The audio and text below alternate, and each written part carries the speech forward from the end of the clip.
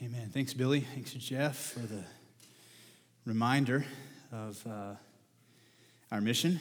And at Solid Rock, we don't say that missions is something to go do. We say it's a lifestyle to live. And so we don't go do missions. We live on mission. And I appreciate Jeff and the reminder to live on mission. And as I was thinking about the struggle in my own life to share the gospel at times with people, what we're going to talk about today, I believe, is one of the primary reasons why we, and if it's not we, it's at least me, why I don't, why sometimes I shrink back, why sometimes I hesitate to share the gospel. So the way the gospel works, this beautiful message that Jesus has come to the earth to live a perfect life, to take our sin and punishment to the cross, to die, to leave our punishment and shame and guilt in the grave, and to resurrect from the grave, and that by believing on him, we could have forgiveness and eternal life. So the way that works is that when we hear that and we believe it, we are forgiven and we're saved. We're secured. The Holy Spirit of God seals our life. We're now adopted into the family of God.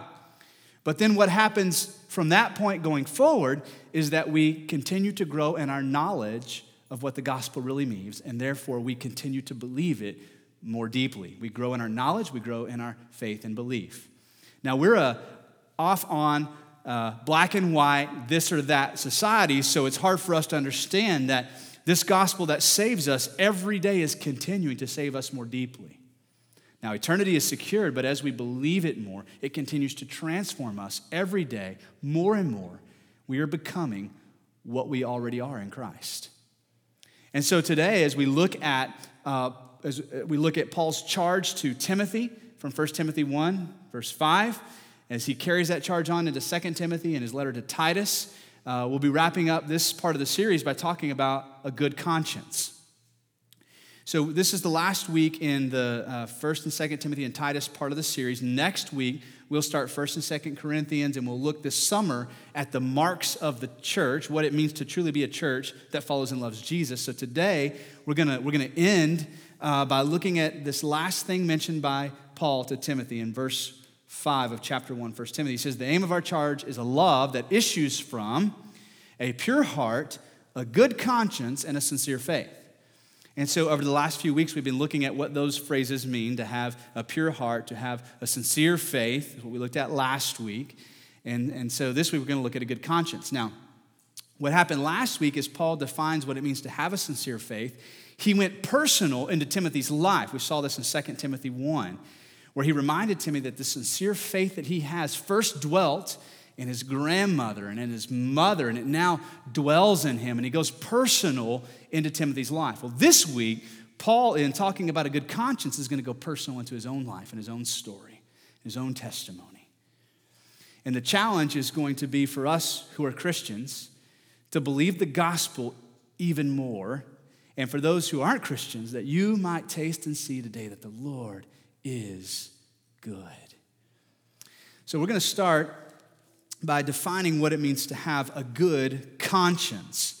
So we're going to first look at this biblical term so that we're not caught up in the world's definitions of consciousness or subconscious. So that the biblical word that's being expressed here means this, to have the ability to distinguish between what is morally good and morally evil. That's a conscience. Okay? The ability to condone one thing and condemn another is the conscience of the soul. And so what Paul is charging Timothy to, and us as a church, is to a good conscience. So really to fully understand where this comes from, what's happening here, we really have to go all the way back to Genesis 2, which is the opening of the narrative of the Bible. Shortly after man is created, God gives man a moral law and says to the man, you can eat from any tree you see. Pick anything you want and eat it, except for, here's the moral law, do not eat from the tree of the knowledge of good and evil. Well, that's an interesting name for a tree.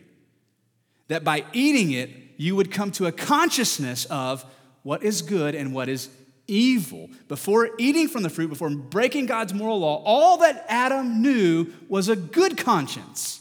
That's all he knew, right? God created and said what? It's good. It's good. It's good. It's very good.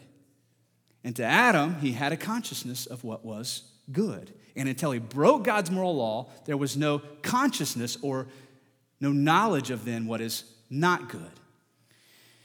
This is what God says in Genesis 2:7, but of the tree of the knowledge or the consciousness of good and evil you shall not eat, for the day you eat of it, you shall surely die. That somehow with the knowledge now of evil, along with it would come death. And so what happens in the garden is there's a tempter, a serpent who comes to Eve and begins to tempt her to believe a lie, challenging her. Now it's interesting because man was with her. That's what the word says. Man was there with her, and the serpent is tempting her to twist those words around. God didn't say you were going to die. Did God really say that? Is that really what God said? And she responds with, yes, what he said. He said, don't eat of it, and don't even touch it. And she kind of buys in, and the moral law gets twisted. And as Adam and Eve break God's moral law, there now is a consciousness of what is not good. Think about that. Before the fall, there was no need to hide, no need to cover up, no need to shift blame. And now all of a sudden, after breaking God's moral law, without anybody coming in and instructing Adam and Eve, here's how you cover up your past. Here's how you hide from God. They inherently, now that they had a consciousness of what was not good, what did they do? First thing they did, they tried to cover themselves. They took that deeper and did what? We need to hide. God comes walking in the garden and says, Adam, Eve, I need to talk with you. It's like when our kids are, playing hide and go seek when they're like 4, and they're like, come find me. You can see their legs sticking out, and you're like, okay, I'm going to come find you. Adam and Eve are hiding from God that way, and he calls them out of hiding and says, who told you to hide? See what he was revealing? Adam and Eve, I can see what happened. You now have a consciousness of what is not good. That's why you hid from me. What did Adam say? She did it. That woman that you gave to me, it's either her fault or your fault. I'm not sure which one. That woman that you gave to me, she's the one who talked me into doing this. Now, when it comes to a guilty conscience, because it's universally experienced among human beings, unless you're just off mentally. But for the vast majority of us, when we mess up, and we know it, we feel guilty about it. We feel a sense of, I need to hide that. I need to pretend like it didn't happen, or I need to fix it. I need to do something because it's bothering me, okay? And so the world will offer to us in remedy then for a guilty conscience are some things like this. Nothing new under the sun. Hide it. Some of you right now are still using that to try to deal with a guilty conscience. Hide it. Cover it up. Make sure there's no evidence remaining, right? Put it in a closet. It's in the past. Cover it. Nobody needs to know. So we hide it. We pretend that it didn't happen. One of the things that the world will tell us is that time will heal all things. It's not true. Absolutely not true. If anything, it makes it worse, but it certainly doesn't get better. I'll give you an example in a minute of something from my family's story. And then the last thing is to blame shift. To somehow say, okay, I did it, but here's why I did it. This is what Adam's doing with Eve. Okay, I did it, God, but she talked me into it, you gave her to me, so somewhere along the way, this ultimately isn't my fault. And so then we blame it on circumstances or other people. It's always intriguing to me when somebody comes to me and says, I need to confess a sin. And I go, okay, well, let's, I'm not a Catholic priest. I can't forgive you, but if you want me to hear you out, I can. And so they'll go into confession, but confession starts with, well, let me tell you what happened. Let me tell you what she did, okay? So I need to get this off my chest. I need to confess this sin. I go, okay, let's do this. Share it to me. I'm going to remind you of the gospel. I'll pray for you. We're done. Well, see my wife. Wait a second. Are you confessing her sin or your sin? Like, this happens a lot. And the reason why it happens in counseling so much is because it happens in our everyday life, in our everyday marriages. We get to this point where, okay, I'll own it, but it's somebody else's fault ultimately, right? And so this is what the world tells us. Nothing is our fault. There's an explanation for everything. If you can't find one, blame it on your daddy, and so on and so forth, okay? But there's another tactic that the enemy has used from the beginning that I see us as a culture using, and that is, if we can't get out from under the guilt of having violated the moral law, let's change the moral law. There's one way to not feel guilty anymore. Let's just change the law, which is what the serpent and Eve did, right? And then all of a sudden, we don't have to feel guilty anymore. And so in our current culture, the worldview, the mindset is nothing then, therefore, is inherently good or evil. You can actually read books on that, current philosophy that would say to us, nothing is inherently absolutely good or evil. Context determines whether or not it's good or evil. Now, in some cases, in some arenas, you might make a case for that. So if you said, okay, let's take the Ten Commandments. How about stealing? Is stealing always evil? Some people would argue, well, it depends. I mean, what if your family's about to starve to death and you steal from somebody who has too much, and so therefore you're feeding them to keep them alive, so therefore you could justify it. So context would say stealing is therefore not evil anymore. I won't get into that debate. There's an example. But let me give you a couple of examples that won't work. Rape. There's never a context that you can share with me that would say rape is morally right.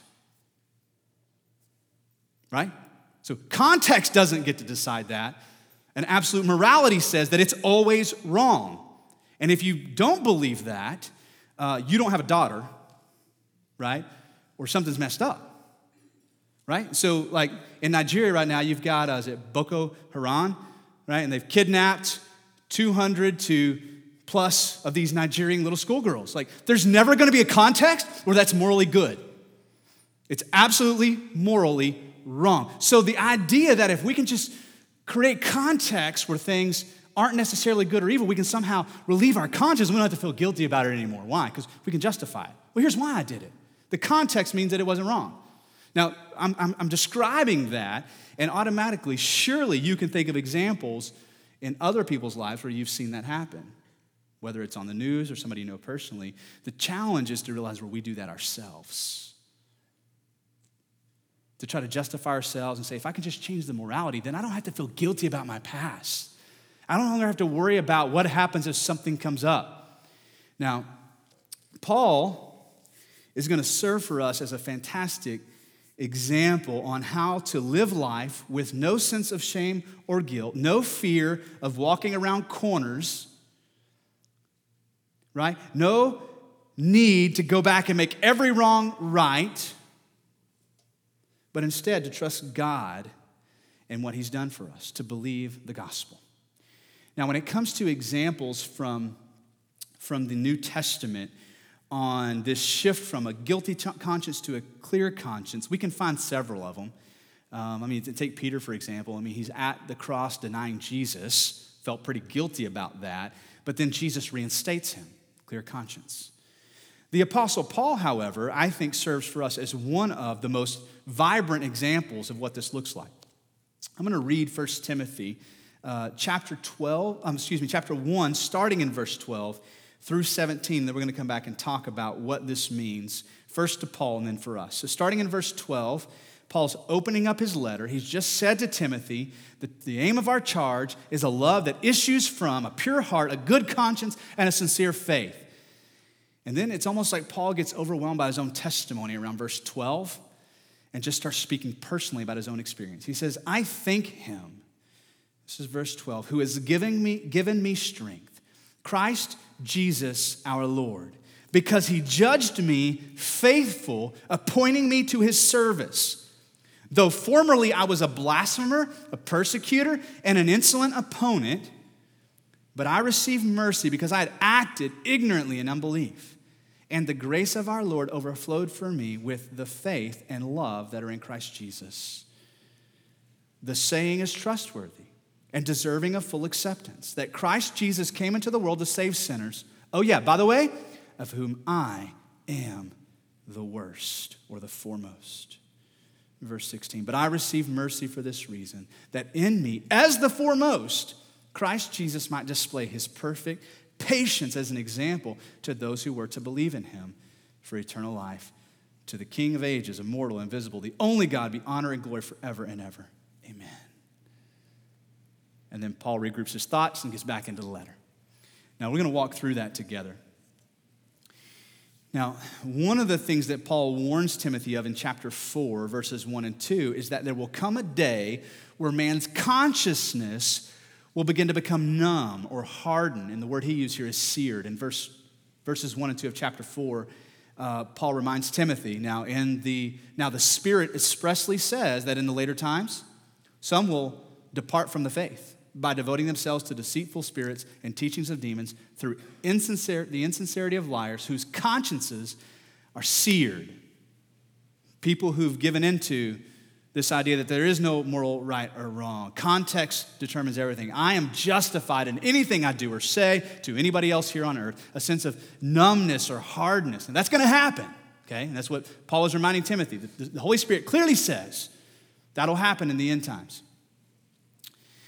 When we think about Paul, though, and all that he did against Jesus before he ever did anything for him.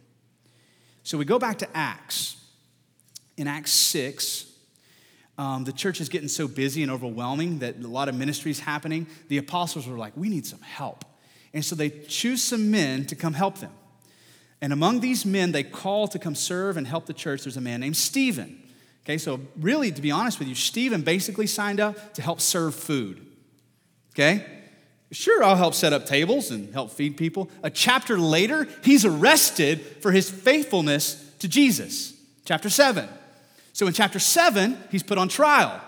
Notice that you were feeding people at the church, setting up tables. Yeah.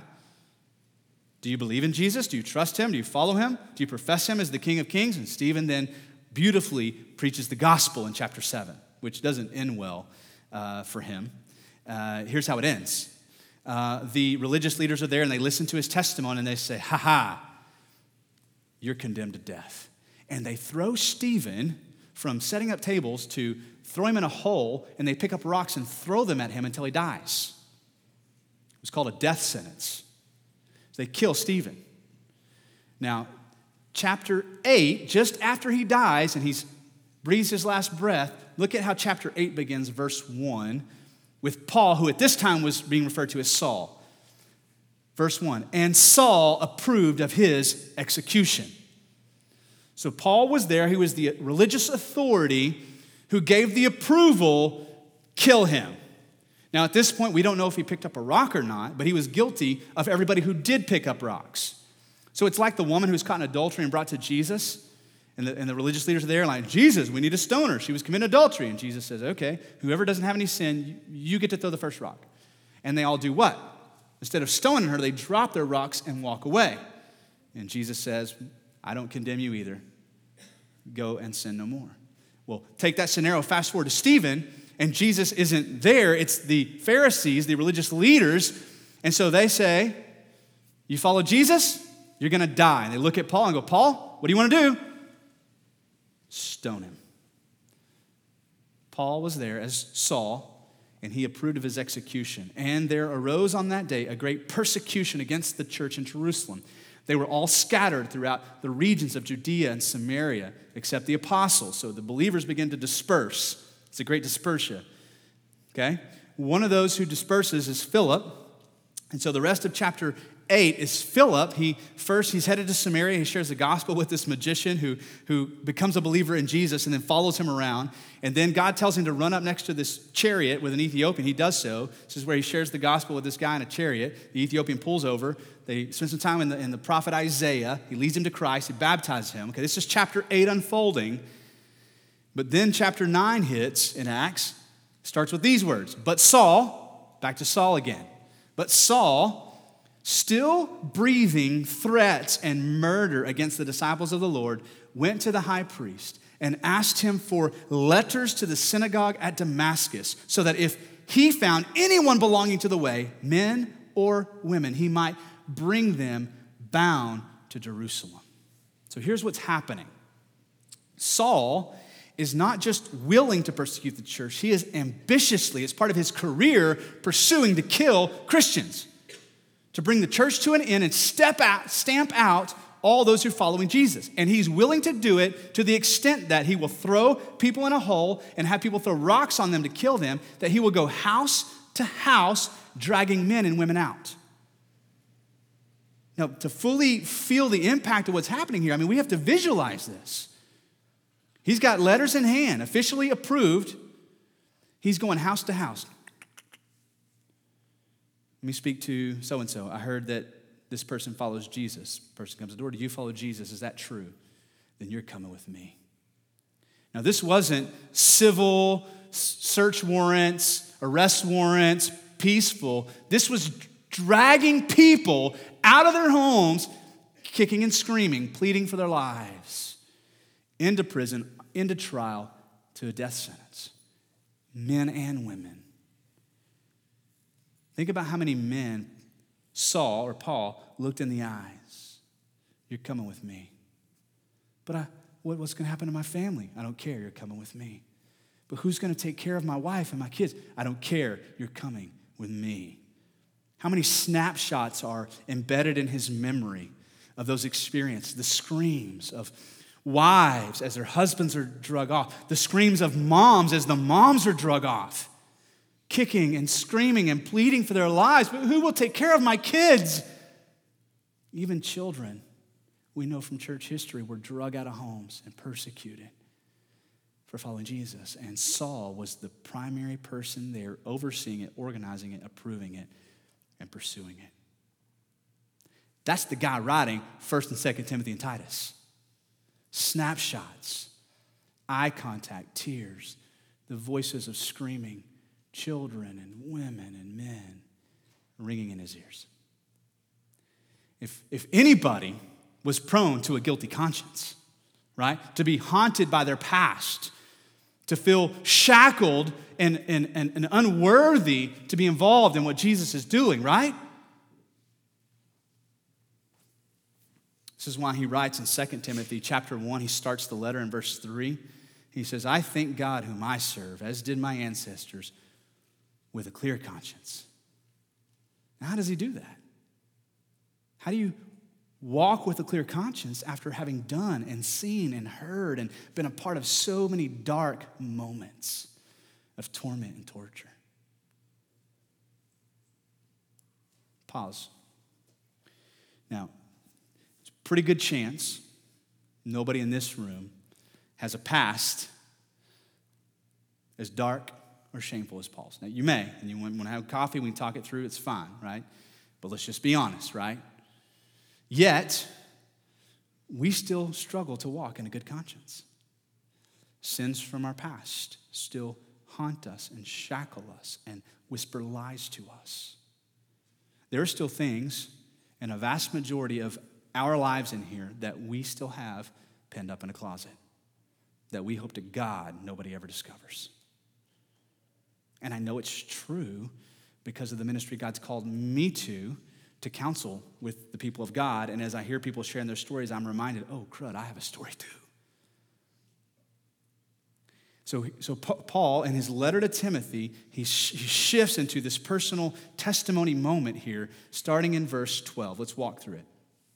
He says to Timothy, I thank him who has given me strength, Christ Jesus our Lord, because he judged me faithful and appointed me to his service. Stop there for just a minute. What he's not saying is that Jesus came to me and he was so impressed with my resume that he said, whoa, you're a faithful guy. I'm judging you as faithful.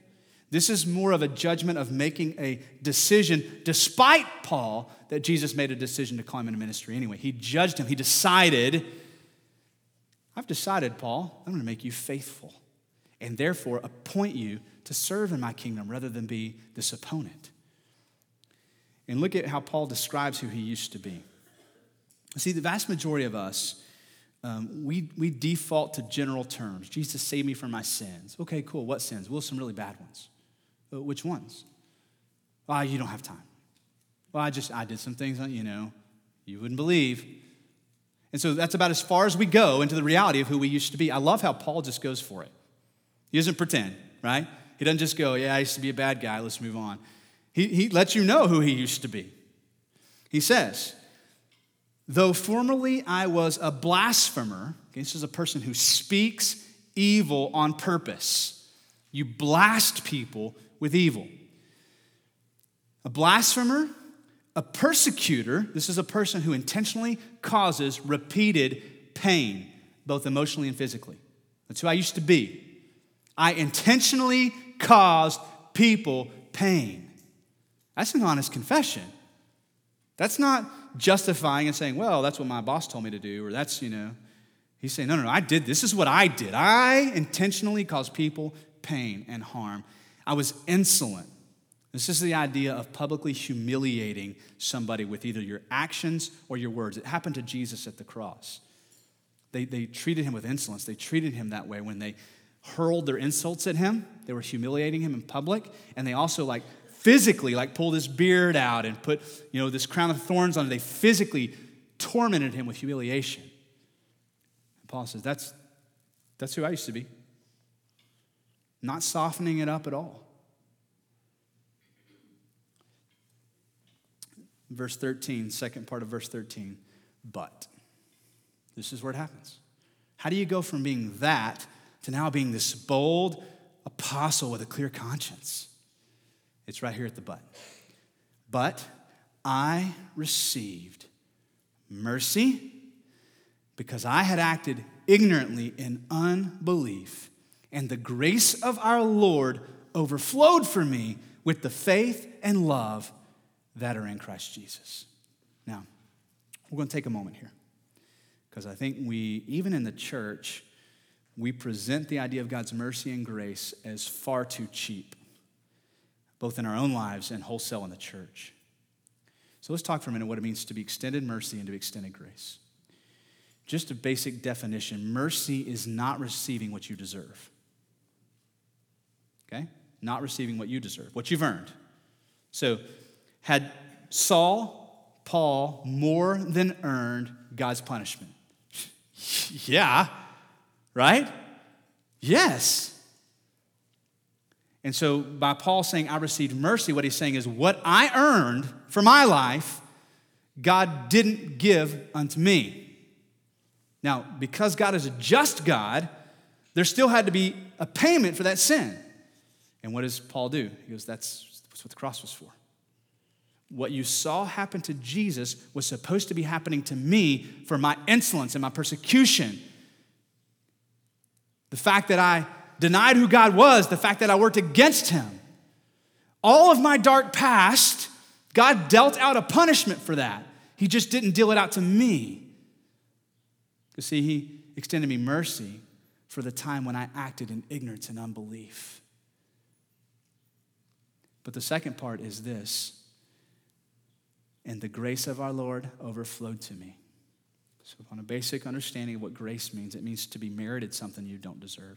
So while mercy is not receiving a punishment that you deserve, grace is extending something to you that you haven't earned. The two work together. And so what Paul is saying happened at the cross is that because of his sin, because of the shame and the guilt and the darkness of his past, the fact that he was at one time known in the region as the chief of sinners. What had happened? By believing the gospel, God transferred that punishment, that wrath that Paul more than earned, and he transferred it to Jesus at the cross. That was mercy. But then he says, from the cross overflowed grace. God gave me things I don't deserve. A new life, a new start, the joy of living in community, spiritual giftings, the Holy Spirit, a calling into the ministry. I didn't deserve that. That was God's grace that called me to serve. So this is that point where I think it's beautiful in church where we have people who are now serving Jesus with these huge testimonies. And everything about the life story and testimony would say, don't trust this person. Don't you dare let them serve, and don't you trust them. They've got a sketchy past. They've been known to be deceitful. They've been known to backstab. They've been known, right? But grace says, I'm going to give you something you don't deserve. I'm going to give you a position in my kingdom. In a real intimate way, you know what God the Father says to you through his grace? I'm going to give to you a place at my table. Not just as somebody I know who I led in off the street, but as my son or daughter. I provided a place at the table for you. That's grace. That's unmerited favor from God to you. And Paul says, you want to know how I went from that to this with a clear conscience? I believe the gospel. There's no other explanation. Okay, well, we get that, Paul. But what kind of therapy are you going to? Right? What kind of counseling have you been in? Paul says, I put myself under the counsel of the gospel every day. The gospel counsels me. And I believe it more and more. And the more I believe it, the more set free I am in my mind to live and walk with a clear conscience.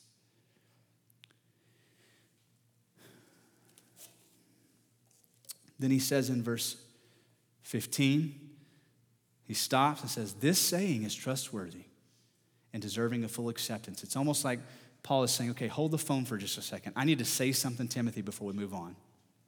He stops and he says this. This saying is trustworthy and deserving of full acceptance, that Christ Jesus came into the world to save sinners, of whom I'm the foremost. How did you get to where you are, Paul? Jesus came to the world to save sinners. And oh, by the way, I'm the worst one. Well, how did you get to where you are today? I believe that. I have no other remedy for my guilt or my shame. I have no other way to covering my past, hiding. Let's just be honest. Everybody knows what I did.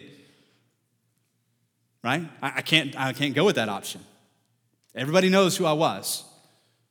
So I'm going to own it because I believe that Jesus came to the world to save sinners and set them free.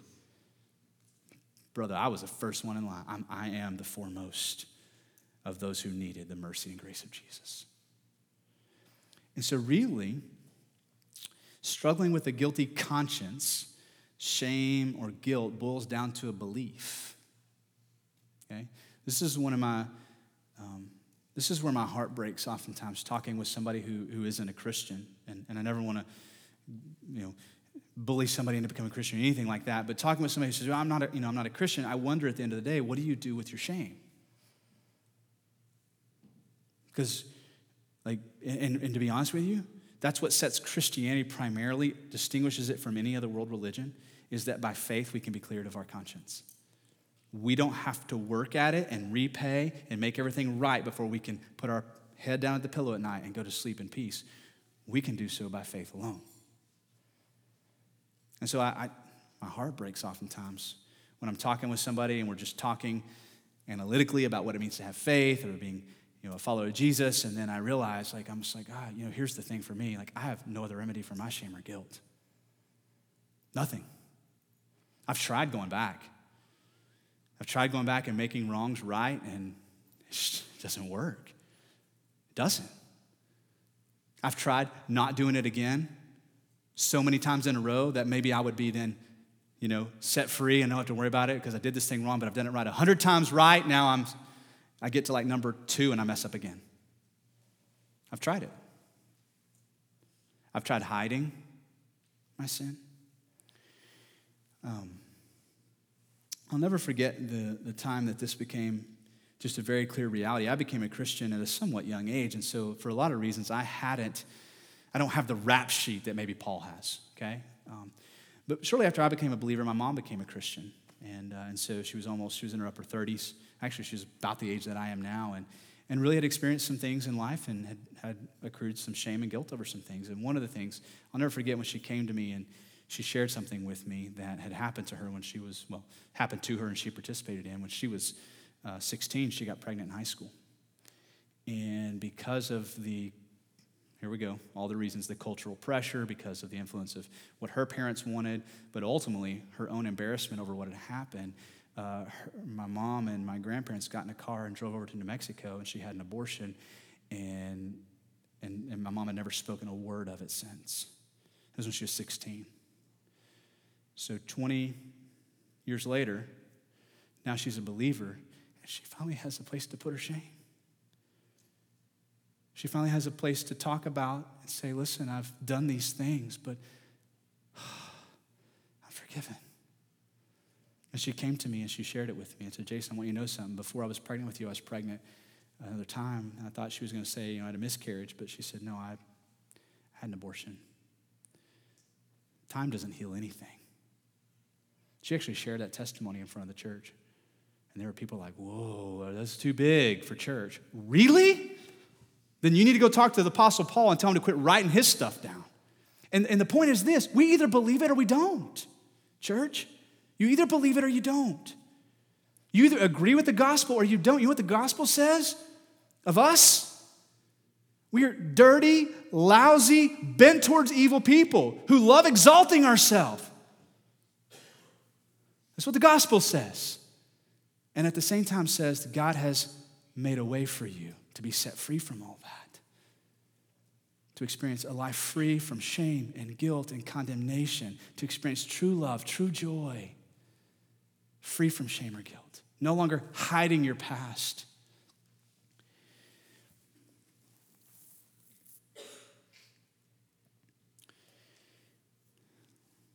Paul says in verse 16, I received mercy for this reason, that in me, the foremost, Jesus Christ might display his perfect patience as an example to those who believe in him. So if anybody looked across and went, was that really necessary?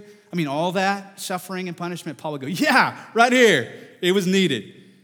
And then we would go, oh, wait a second. If I want to be honest, it was needed for me too. That's some of my sin right there.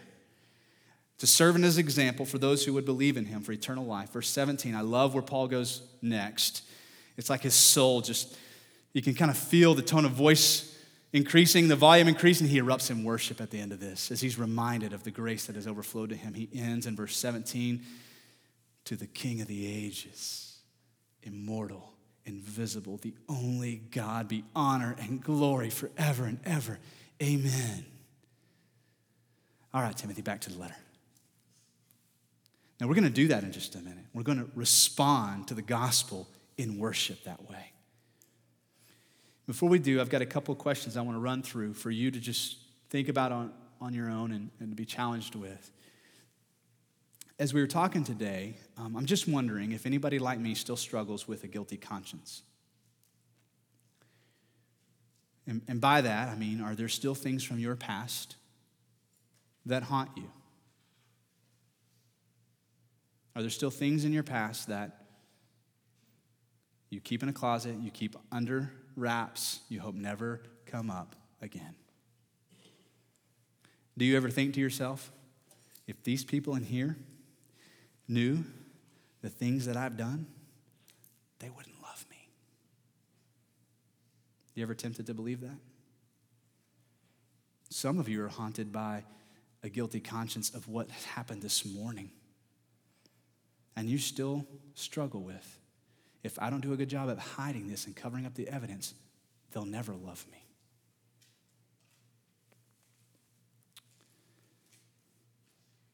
Maybe here's a question to ask you. Maybe you would think like Paul, how has Christ demonstrated his mercy and love to me? Maybe today would be a day for you to bring that in worship to the Lord and say, oh, thank you for setting me free.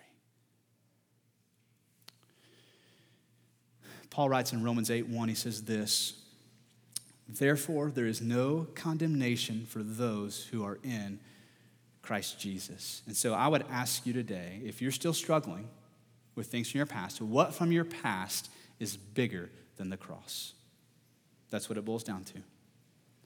If there's something in your life that you don't believe God can ever forgive you for, what you're saying is the cross wasn't big enough. It wasn't bloody enough. It wasn't brutal enough.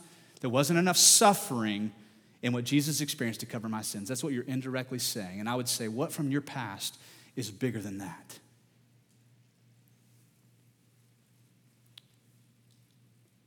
What if instead of trying to pretend that these things didn't happen and trying to keep these things suppressed and hidden, what if instead we believed the gospel and walked in freedom? Well, that just sounds too good to be true. By definition, that's what mercy and grace are, by the way. Right? I mean, if it's not too good to be true, then it's a barter system of some sort. You're trading it, this for that. Mercy and grace would say to you, if you are going to believe in me, you're going to believe in something that's too good to be true. Really? To get something I don't deserve and to have somebody else take my punishment? Like, that's too good to be true. And Jesus says, oh, absolutely. That is the only message of the cross. Anything else is not the gospel.